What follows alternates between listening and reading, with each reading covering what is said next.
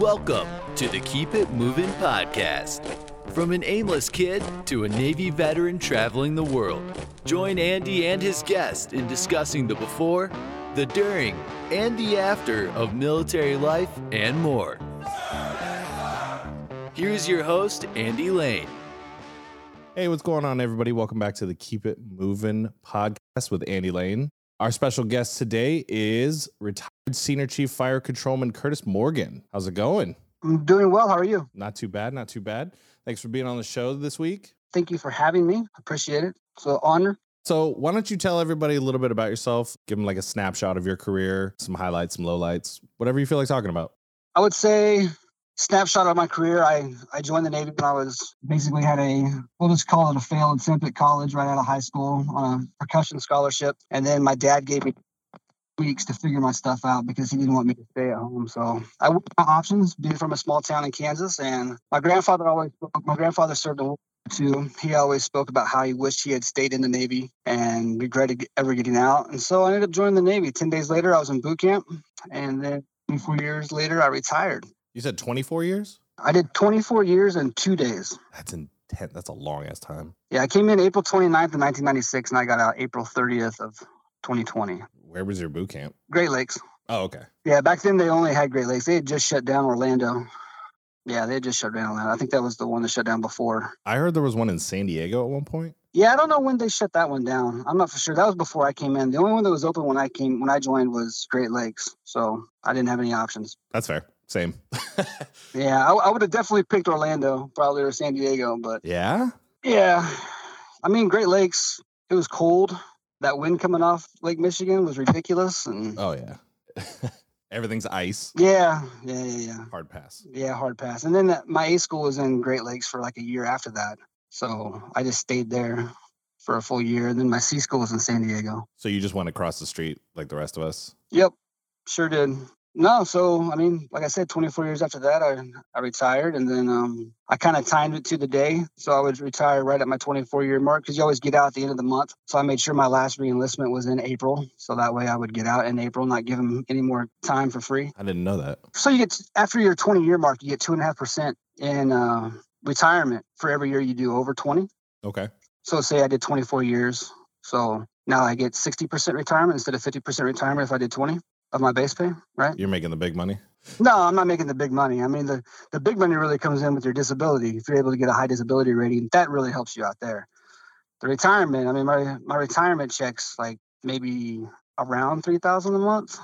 In Hawaii, that's not even livable. So You said $3,000 a month is not livable? in Hawaii, no. Yeah, I'm trying to think. Not on Oahu. Like if you were on Kauai or Big Island or somewhere like that, you could probably get away with it, but not in Oahu. I'm trying to think of the conversion here in New York because I don't make much more than you. I make like $4,000 a little over a month before any disability or anything like that. Yeah. And it's painful. Yeah, for sure. Especially when I have a son and I'm taking care of his mother as well. She doesn't work.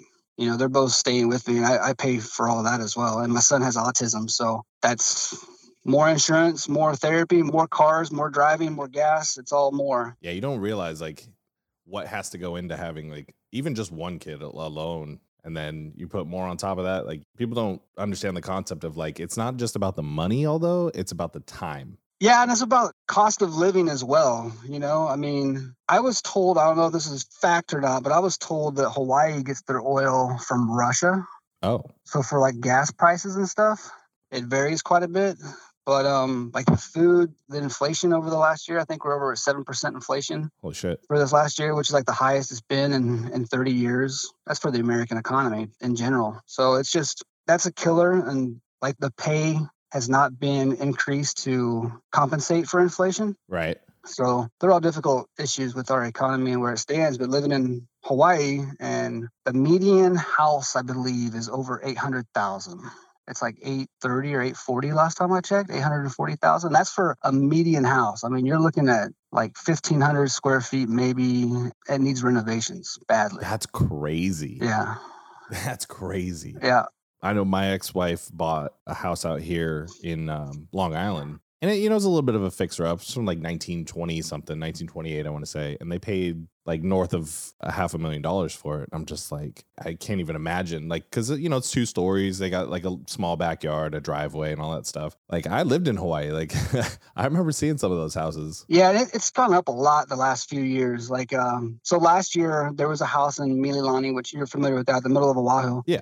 And I put an offer on that at like $1,010,000, which they were asking like $980,000, $990,000. It was around 1,600 square feet, 3-bed, 2-bath, 1-story, but it was nice. Didn't need renovations. Oh, okay. Had solar, I believe. It was a really nice house. And I got outbid from a guy offering $1.1 million in cash. Cash.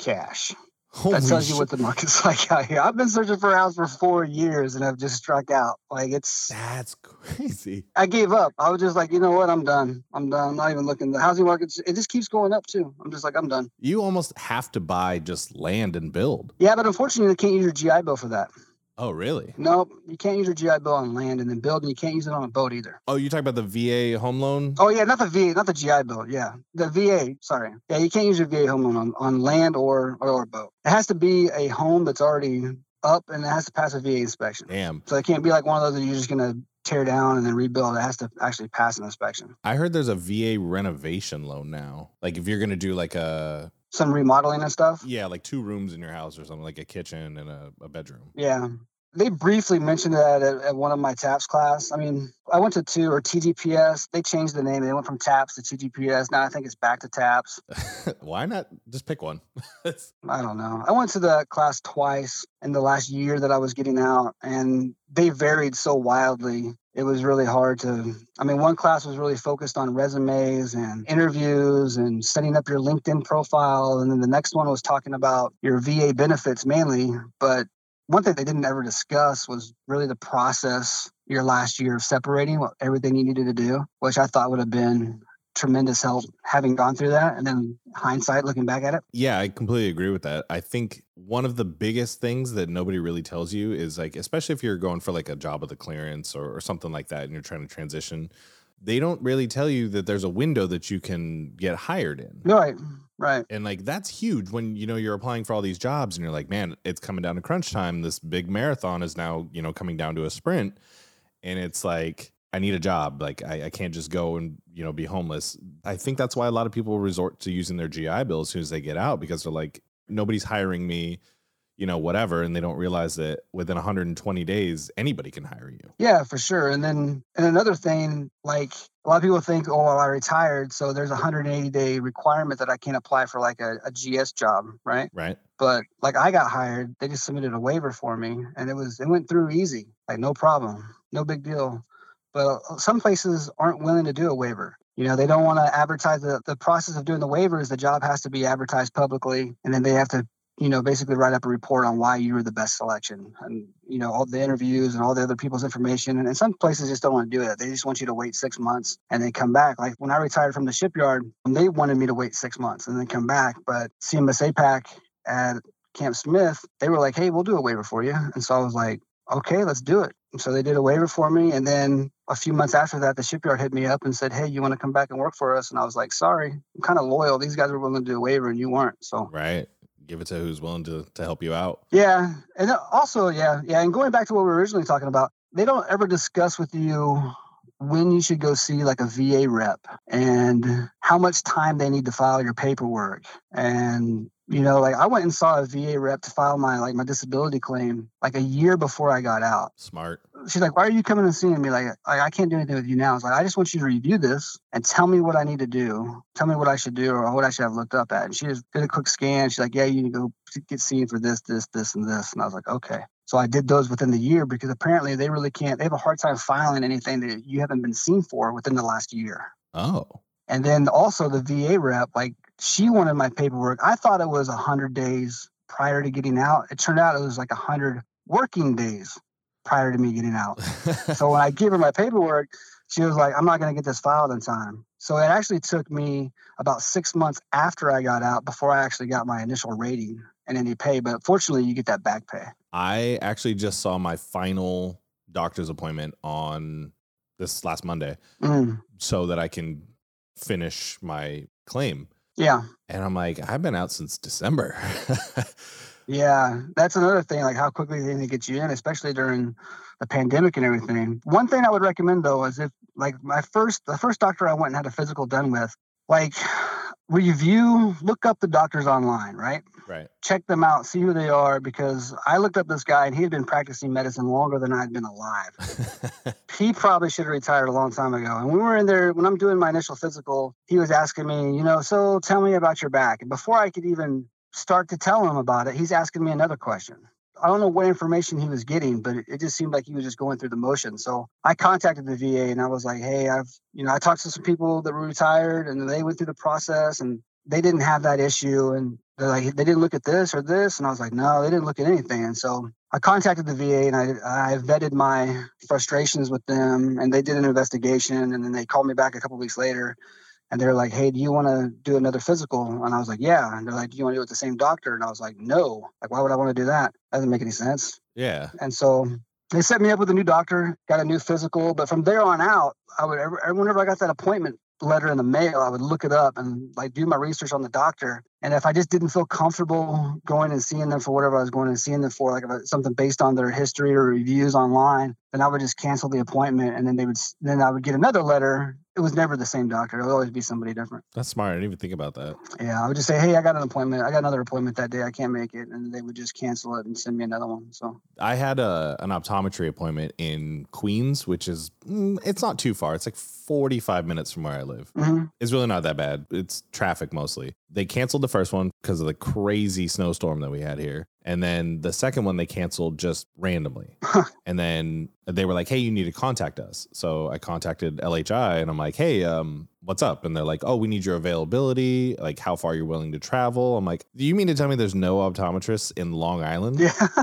In the entire portion of there's nobody? So they gave me this appointment in Brooklyn. I'm like, Brooklyn's pretty far. Like, yeah. My aunt lives there. Like, I know where that is. Yeah. I looked up the address and I was like, holy shit, this is at Coney Island. It's an hour and 45 minutes with no traffic. And I was like, fuck it. You guys are paying me, gas money and mileage and all that stuff to go. I mean, it was a huge pain in the ass because they dilated my eyes. It was just a disaster. Drive 2 hours, then you got to wait. Then you got to go to the optometry appointment. Then you got to wait like 3 hours for your eyes to return to normal before you can drive another 2 hours back. Seriously. And I had to get gas too. So I was just like, man, I don't even know what to do with and it was 20 degrees that day. Rock those awesome sunglasses. Oh, yeah. Those are my least favorite. But when I went in there, the optometrist was, he was nice, but he was very direct, and his assistant like scanned the prescription on my glasses and she was like, you barely have a prescription here. And I said, yes, but there's a prescription there, right? And she goes, yeah. And I said, okay, cool. I didn't have those before I joined the military. And she's like, I don't understand. I said, my eyesight got worse while I was in the military and that's all you need to know. Yeah. And she was like, oh, okay. I see your point. Yeah. I think because you're in New York and it's so densely populated and there's not a lot of military there. I mean, I've been in New York for Fleet Week. It's crazy. Let me know if you ever come back out. Oh, yeah, for sure. I got some friends that live out in Long Island as well. Nice. Around Concommon area. Oh, okay. That's not far. That's actually maybe 15 minutes up the road. Oh, okay. Yeah, and so I feel fortunate that I'm in Hawaii and I was able to retire from here because it's so densely military populated on Oahu and there's so many doctors that deal with stuff like this that even the doctors were able to give me like tips and advice and, hey, if they don't file this, then you need to go back and fill out this form and send this in, or, they deal with it so much. And then Tripler in comparison to a lot of VA hospitals, my little sister is a nurse and she's told me about the hospitals in the Midwest around where she works. And, I can't say that I would probably even go just because it takes so long. And like she's heard a lot of bad stories about the quality of care that the VA hospitals give out there I feel fortunate that I'm here that I can use Tripler, but Tripler's awesome. Yeah, I'd probably have alternate. Yeah. I'd probably have alternate insurance. I mean, I have alternate insurance anyway. Yeah, which is good though, because Triplers, they're pretty on point with their care there. Yeah, I've actually received better care from the VA side than I have when I was on active duty on that side. Oh, really? Okay. Yeah. Cool. I remember we drove up to Tripler. Remember that whole ballistic missile scare? Mm-hmm. I never got the alert for that, but me either. My ex-wife got it. She kicked me. She's like, get up. And I'm like, what? And she's like, there's a ballistic missile inbound. I'm like, bullshit. Like, I call bullshit. Yeah, I didn't get it either. I was outside. I was washing my cars, and the neighbors came out and like talking to me about it. And I was like, I have no idea what you guys are referring to. And they showed me on their phone. I was like, I didn't get it. Must be real. Shouldn't, or it can't be real. Yeah. Like, I don't know. My neighbors were gone. He was like an Army staff sergeant, and he like packed his whole family in the truck, and he was gone. Hanging out in the Harano tunnel, waiting for impact. I'm not sure. We went up to Tripler, highest point, whatever. Yeah. No logic there, but any safe place you're not getting to unless you go up to where's the old World War II bunkers? There's a Kailua? Yeah, the ranch out there. You're talking about the pillboxes? Yeah. Run up that hill real quick and hide in the pillboxes. I mean, that's really the only legitimate, I guess, the sewer system, maybe. Yeah. That was crazy. They ended up releasing a news article on it, or like an apology or something for that. No, like the news, the Hawaiian news did a whole like segment on it and then released it. Yeah, you could watch on the YouTube. I think that's hilarious. I know people still talk about it. I'm like, yep, I was there. Yeah. Yeah, I hear about it every once in a while. We have a new guy that just got here, and he was like, "Were you here when they did the ballistic missile defense?" Yeah. Moving on. Yeah, moving on. Moving on. IS2. Moving on. Oh no. Speaking of second classes, I went to the gas station like up street from my house, and I popped in to get like a bang or something to drink or whatever. And there was a guy in NWUs. Wow. I was like, what the recruiter? Yeah, I didn't think about that at the time because it was like 9:00 in the morning, and I'm like, hey, is there a naval station around here? He goes, no, man, I'm a recruiter. I'm like, yeah. Oh shit, all right, fair enough. Yeah, when I worked in Miami at the recruiting district there, I worked at the MEPS in Doral. There was a lot of the recruiters would go. They were from New York, and so they would go just back and forth between New York and Miami. Oh yeah, Florida plates everywhere here. Yeah. So let's talk about your career history a little bit. Like, what ships were you on? So I started out on the USS Shiloh. They were stationed in San Diego at the time. I reported out there the end of 97, actually. And then I was going to sea school. And then as soon as I graduated sea school, pretty much, I was on the ship for only like a month or two. And then in January of 98, I don't know if you remember, but Saddam Hussein, I don't even know if you were born then, but wow. Saddam Hussein was being a jerk, and so they were sending troops and ships over there to do Tomahawk strikes. They had a ship out in Japan, the John S. McCain, who's been infamous for their little incident at sea. Oh, yeah. A few years ago.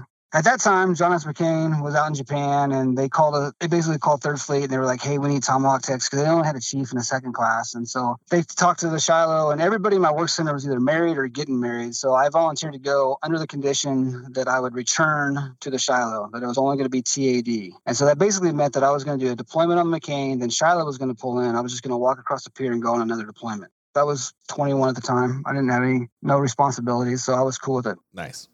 So I go TAD, we get back, and then the Shiloh never pulls in. Long story short, the Shiloh never pulls in, and I can't even get a hold of them. And I'm basically in Japan for, it's like 2 months living out of a sea bag, and every week the admin's just like, oh yeah, you're flying out next week. And then the next week it's like, oh yeah, you're flying out next week. And finally I got so sick of it, I was like, look, either send me there or keep me here, but I'm just tired of this. And so they ended up, oh, you're willing to stay here? Oh. Sign this piece of paper. Oh no. So yeah, so I signed it, and I ended up staying in Japan for about 3 years. And then I went to the Kearney out in Mayport, Florida. Okay. So I deployed, I believe it was twice. We deployed twice on McCain. I know we deployed in 98, we deployed in 2000, but I think we also did like a booze cruise, which counted as a deployment, but we didn't go anywhere besides 7th Fleet, so I really don't count that one. And then basically we just went around like Thailand, Hong Kong, Singapore, Australia, and just hanging out. So, but we were away from home port for 90 days, so it counted as a sea service. Oh, perfect.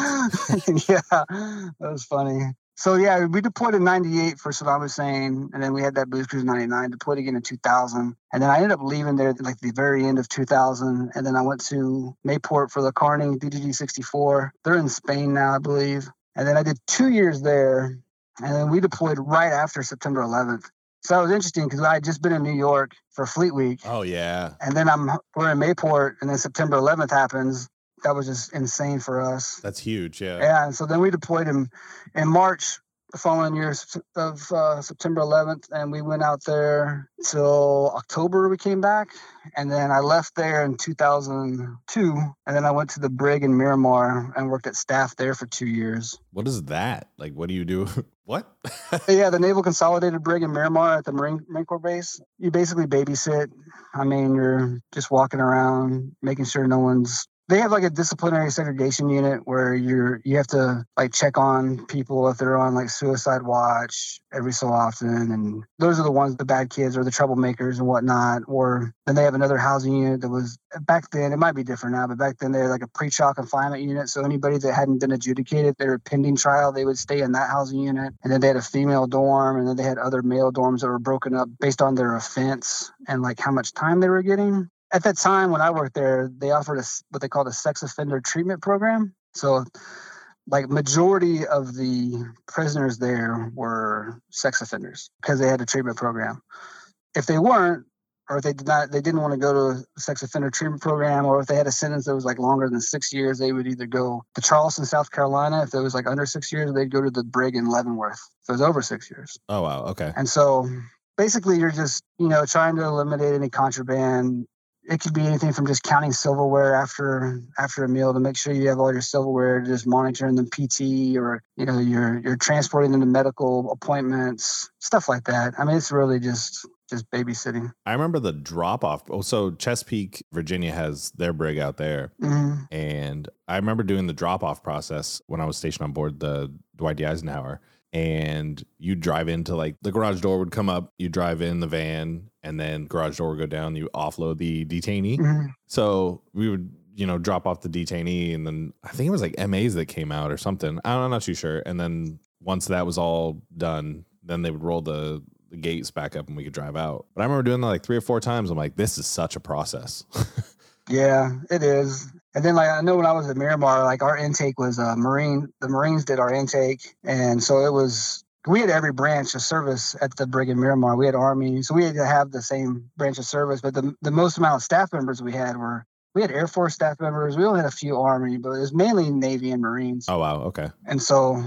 But they did our intake, and then they were really strict on making sure the inmates, the detainees, when they're brought in, they have every single item that's on the list, because there's a list and it's got to be there. And so, why did they remove the name tapes? Oh, they still had name tapes when I was there. I don't know why, like if they took them off since. Okay, like I was there from 2003 to 2005. Okay, because I know in 2011, 10 or 11, somewhere in there. Yeah, they were returning detainees without name tapes. Huh. That's interesting. Yeah, I don't know if it was just because I guess they would get a different uniform inside, maybe. I don't know. Oh, even when I was at Miramar, even like the pre-trial confinement, like the actual inmates, they still wore their military uniform. Okay. Like while they were there. Yeah. They would just take off their rank and stuff. Makes sense. Yeah.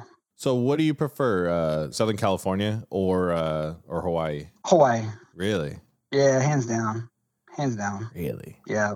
How bad did the quarantine hit you guys? So it's ironic, like the week of my retirement was when the COVID break hit. Like my retirement was like March 19th. Oh, right at the beginning. Like, it was literally the worst week possible. And they weren't even going to do my ceremony, except for my mom had flown out from Chicago all the way out, and she was already on island. And so they ended up, I was supposed to be on the Missouri. I had like 20 friends flying out. It was going to be a big deal. We had hotel reservations and luau's and all this stuff, and everything got canceled. And it was just in this little auditorium that the shipyard had. And it was only the chiefs, my mom, my son, his mom, my mom's husband, and then whoever was participating in the ceremony. And that was the only people. And then my mom ended up flying out there because they were worried they were going to get stuck on island. And so she flew out the very next day.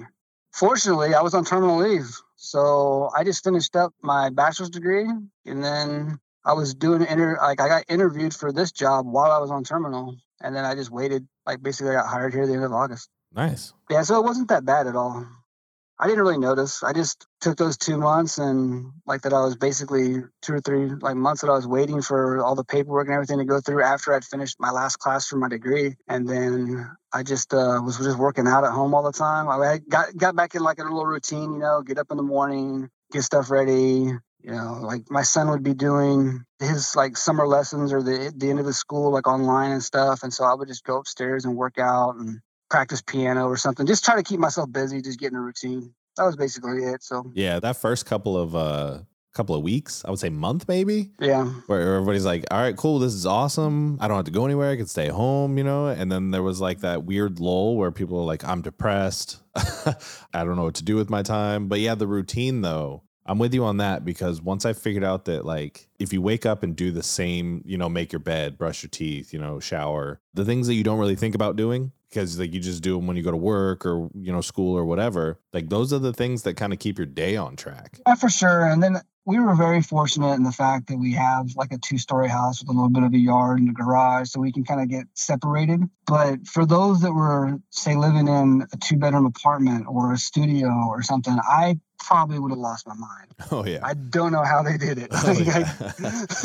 I don't know how they did it. 2 floors is barely enough. Oh, I know. I mean, we were at each other's throats. I get having fever towards the end. I was like, I gotta get out of here, And then I would go to work, and they were doing like a blue and gold shift. So like one week I didn't have to be here, but I would just come in anyway. Just to get out. Yeah, just to get out of the house and just to give them some space. And oh yeah, we had quarantine midshipmen when I was working at the Naval Academy, and we had to go to the graduate hotel and feed them breakfast, lunch, and dinner. So we drop off basically like bagged food, but it was like good food that the hotel had prepared. Mm-hmm. And so we would have to go door to door to all these hotel rooms and like drop food off and, do like a sanity check and make sure like people were still there, because these were students who tested positive. Yeah.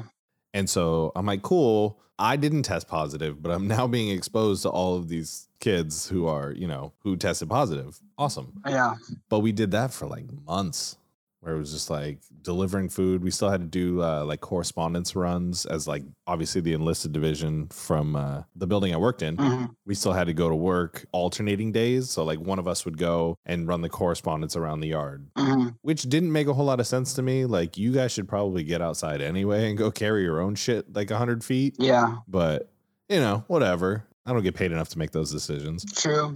But it was definitely nice though. Like on those days, yeah, I had to shave and like comb my hair, but like, yeah, put a uniform on. But I'm like, whatever. Like, it breaks up the monotony of like just sitting at home and YouTubing stuff or whatever. Yeah, you can only do that for so often, and then you start to feel like you're like Groundhog Day. You're just in circles, and then you can't stress enough the importance of getting out and getting some fresh air and sunlight and vitamin D. And oh, I know. And after working with you, like your work ethic is very precise. Like you have a very type A personality, like in a work mode. I don't know you outside of, with your family and stuff like that. So yeah, most people find it funny when they hang out with me outside of work. Yeah. Because they're like, I didn't even think that you're not even the same person. Because like when I'm at work, man, I'm about work. I'm about work and getting work done so we can have fun. You know what I mean? And I work hard, but I play harder. I like to. Oh yeah. It's funny because I've taken a lot of things away from people that I've worked with or been around. And that's one of the things that I will forever remember you for, is just that, like, no bullshit, just get it done. I don't care. Just get it done. Well, it wouldn't be just get it done. I mean, I did care, because there's a common thing when people think like, the Chiefs back, they say results, not excuses, Right. Just get it done. Just get it done. Just get it done. But you have to get it done right. You know what I mean? You can't just throw some shit together and say, hey, it's done. Like, that's not going to fly. And that requires your senior leadership,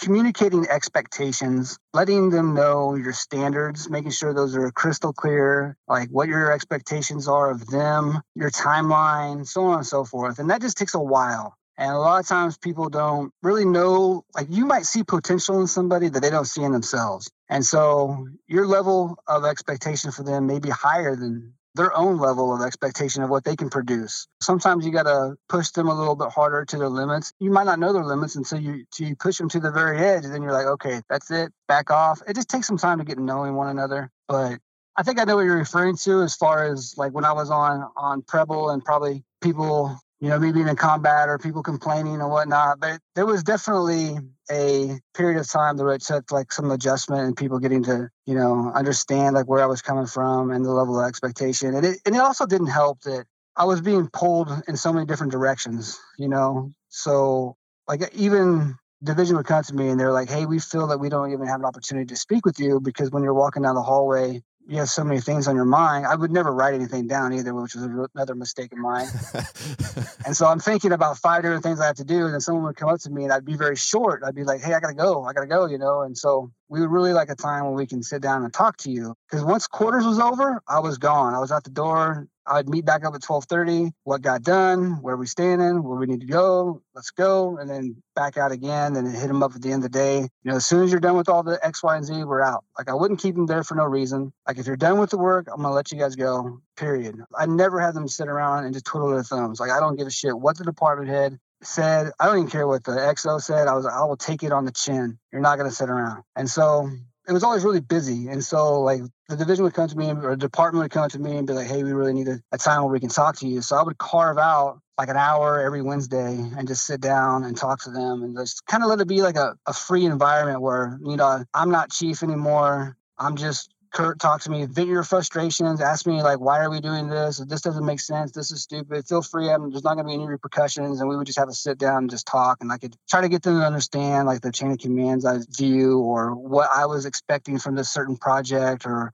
why we did it this way. Or if they felt I wasn't listening to them, like we wanted to do it this way, then that would be my opportunity to be like, okay, well, we couldn't do it that way because it violated certain safety protocols like X, Y, and Z. It just gave it an opportunity. And once we established that, we had a much more open communication. And I felt that they trusted me more because I always had a plan. I had a plan, I had a backup plan, I had a tertiary plan. You know what I mean? Like, right.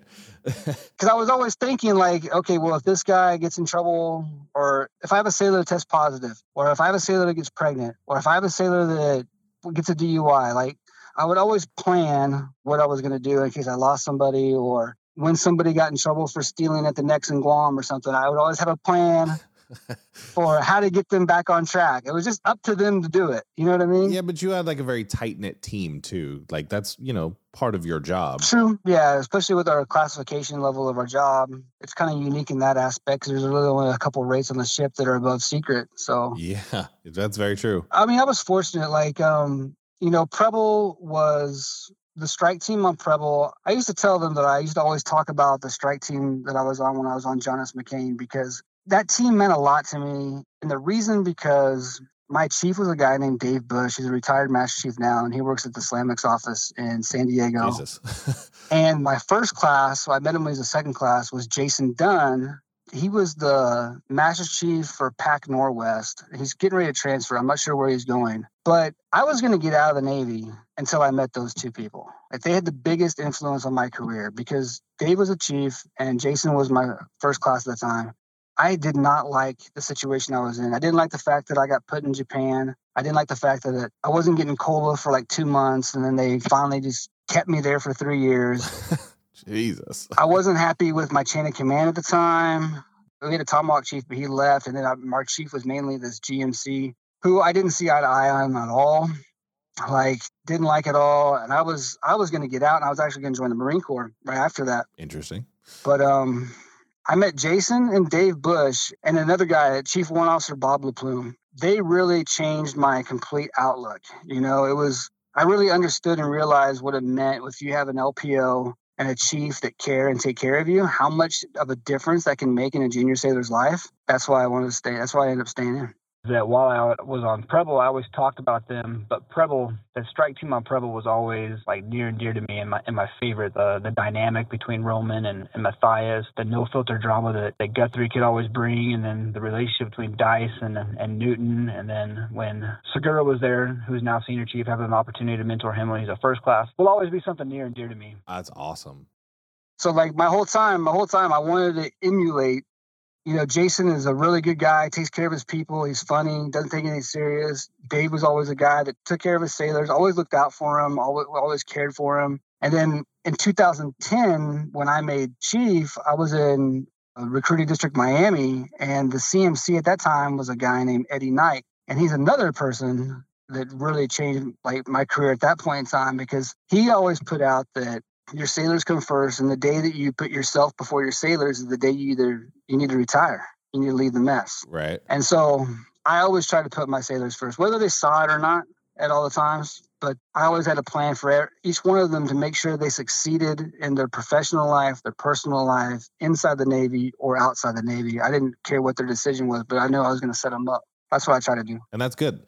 That's good leadership. And I feel like there's this big stigma right now where like everybody's talking about toxic leadership. I don't know if you like hop on TikTok or Instagram reels or from time to time or whatever, but there's a big thing going on about toxic leadership. And I'm like, yeah, but you got to remember the entitlement of the kids that are coming into the military nowadays. That toxic level is even higher. You know, you're trying to clash two different generations together. Yeah, I'm fortunate that I work at there's only a couple E5s. Of course, I'm a GS12, so I don't deal with it. Like, I don't get involved. Like when they used to have a command senior chief that would come by and ask me questions, and I was like, I'm not involved in that anymore. Or he would call my desk and be like, hey, have you seen IS-1? I'd be like, no. He's like, do you know where he is? I'm like, the days of me working for first classes are over. Yeah. Good luck. And I would just hang up.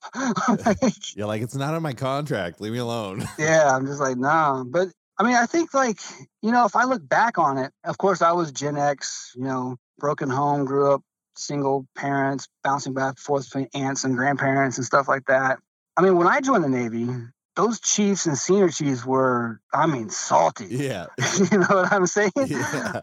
I mean, you're still meshing generations and stuff. It's just that we didn't have like a social media platform or all this stuff they have now. I mean, we didn't have cell phones back then. So you're still meshing generations. I just think that there needs to be like more understanding from both sides and more communication from both sides. I think everybody could come up to an agreement. I mean, I don't know anybody that can't get along with their grandparents. Yeah, right? You get free candy when you go there. I mean, that's what probably some of these chiefs look like compared to some of the junior sailors that are coming in, or junior enlisted personnel that are coming in the military today. I mean, I saw an officer the other day that was 05. I swear he couldn't have been over 20 years old. And I was like, and my boss is retired 06, and he looked at him and he was like, what the? I thought that kid was a teenager. I was That's like, insane. I was like, yeah, man, we're just getting older. So yeah, right. Yeah. Like, I'm not too old. I'm 36. Oh, by the way, in 98, I was in 7th or 8th grade, by the way. Oh, okay. Yeah. Just making sure. Yeah. Just making sure. I was born in 85. I joined when I was 24. So I did a bunch of stuff before I came in, and then this is where we ended up. Oh, I see. Yeah, I joined at 19, so it's a little bit different. I think it's better, smarter to come in when you're a little bit older. You don't get caught up in all the underage barracks drinking stuff. Yeah, I think, well, I don't know. I was kind of still in that like window, but I feel like I was more sensible in getting out of trouble per se, like making a slightly smarter decisions. I don't know. Maybe that's a guesstimation. But talking about people who changed like careers and stuff like that. Do you remember Warrant Person? Oh, yeah. He was senior chief on Preble with us. Yeah, I definitely remember. Yeah, when he was the department LCPO for ops on Preble, I remember I got to Preble, carrier sailor, I thought I was hot shit, but I was actually not hot shit. Changed my whole perspective on life and just kind of how to like view things and just task oriented things and just, pick one thing, do it at a time. And then my LPO at the time, Craig, OS1 Craig. Well, now he's an OSC, I believe. He reinforced that same thing because they were friends on the outside of work or whatever. And so he would just take whatever, he was a senior chief at the time, but he would take whatever he said and just, push that motto even forward. So between the two of them, that pair, like that kind of got me set on track. Like initially when I got to Preble, because I was just like, big carrier sailor, like the jobs are just completely different. They're all over the place. Oh yeah, for sure. I mean, on a big deck, you can hide. And I hid well. On a small boy, you've got like not only your primary job, but like 3 other jobs that you have to do. And that was, I think, a problem when they went to, it might have been before you came in the Navy, but they were back like, I think in like the early 2000, they were trying to do like minimum manning type stuff. They were trying to do more with less people.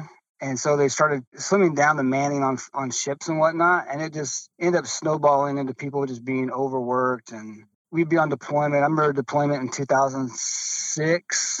I was doing VBSS and standing port and starboard watch. And it was like 36 hour days were just common. That's crazy.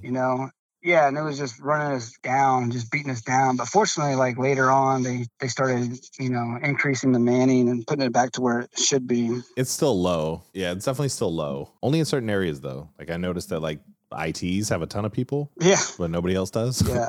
I noticed that as well. Like, we have an IT department in our office, and there's like they're like stacked, and I'm just like, why do we have so many of them? They don't they don't do anything. Yeah, it's really an easy job to kind of weasel into. Well, I don't know. To get certified is really easy. You just have to like read a book, take a test, done. Yeah, right. It's not too bad. I'm actually dealing with that myself. I'm trying to get a couple certifications to kind of get more money. But yeah, that's good. I mean, definitely, I think continued education, especially if something is going to give you more money or just I'm older, so I think continued learning as you get older is good for your mind, so you don't get, I guess, stale. I like to still take college and stuff like that now. So yeah, so once I got my degree, I used 2 months of my GI Bill, and then I signed the rest over to my son. And then, so he's got like 34 months or so. Yeah. But I'm going to tell you right now, if he doesn't use it, I will find a way. Yeah, I'm the same way. I gave my son my GI Bill as well, but if he doesn't use it, then I'll use it. But that's one thing I was going to tell you about reason I wished my command. So when I first got hired at CMS APAC, they were an Air Force command, and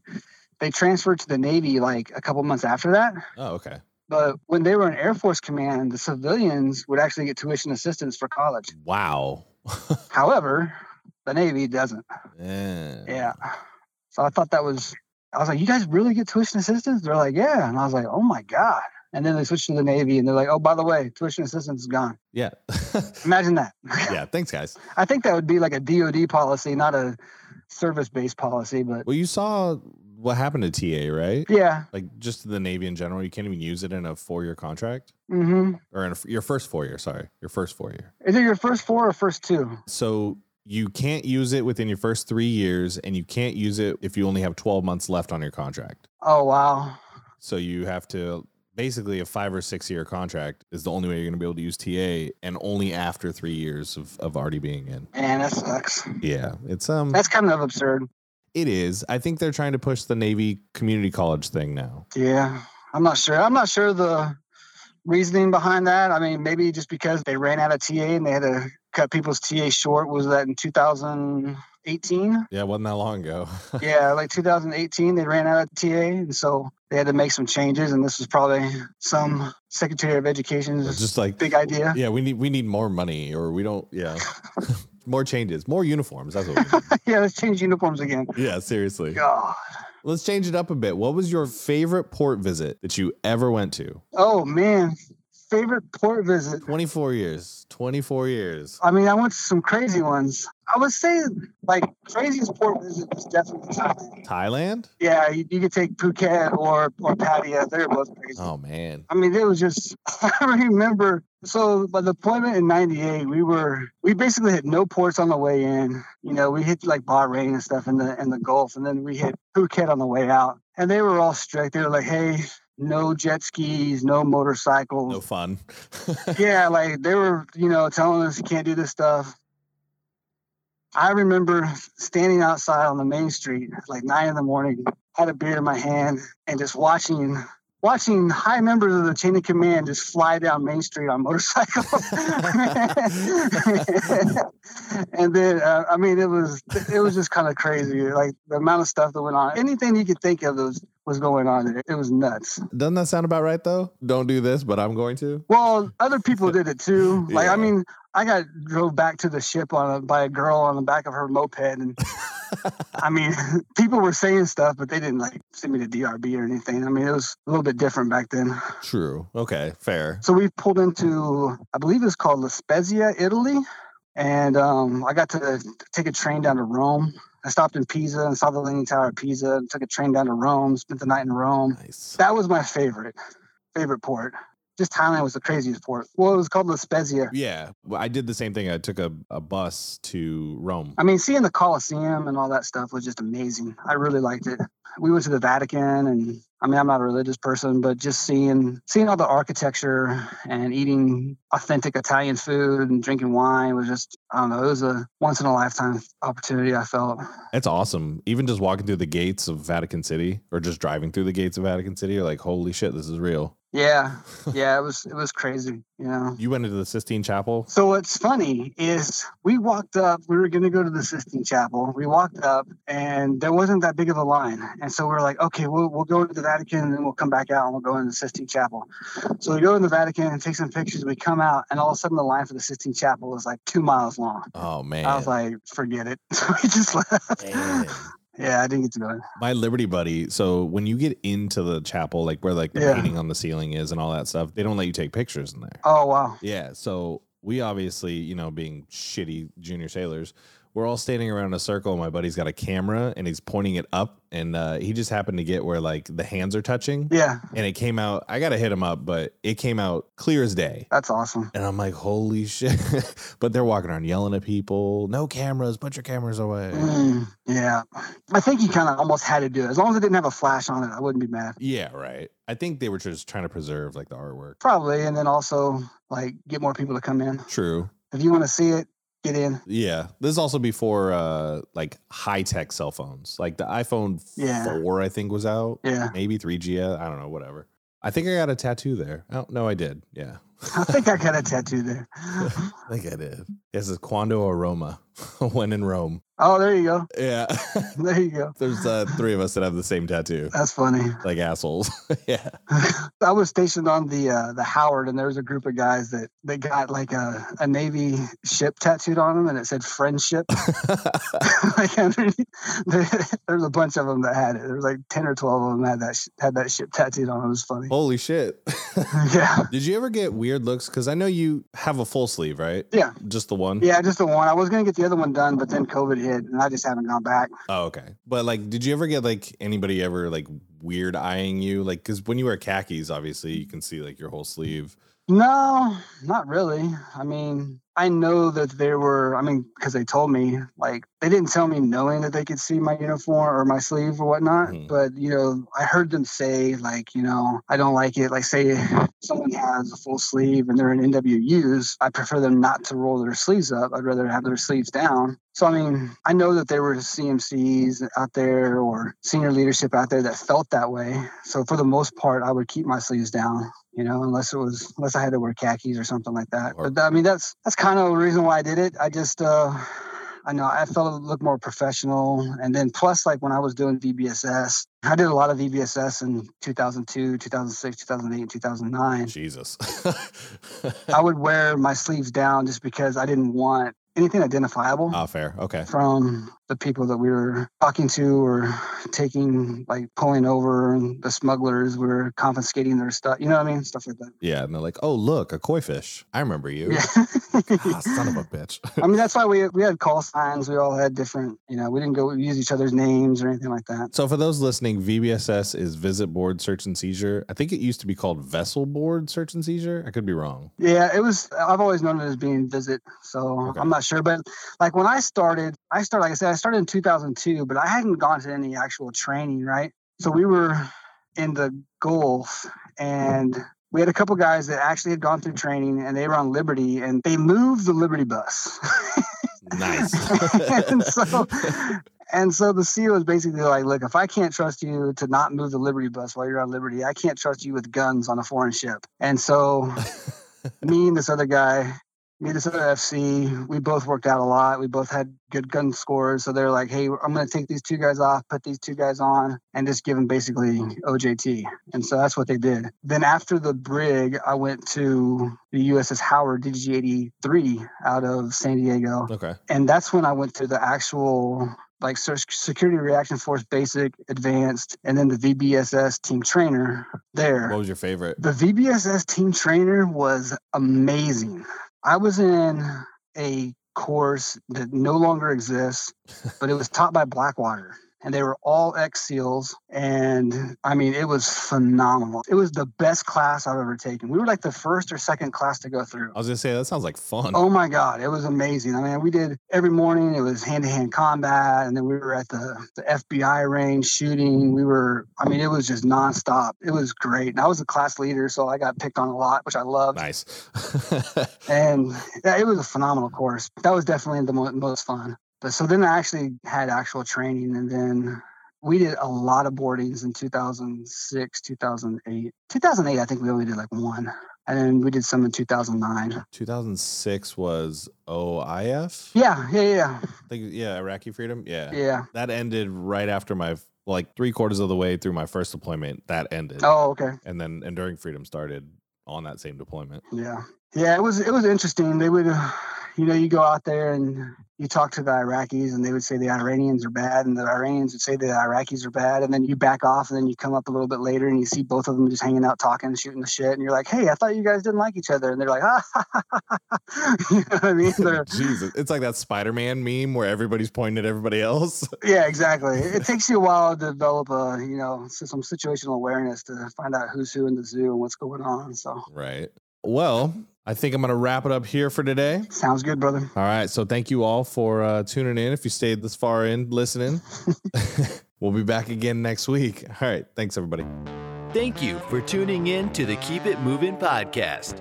Be sure to check us out on Instagram at keepitmovin_podcast to keep up with the latest topics.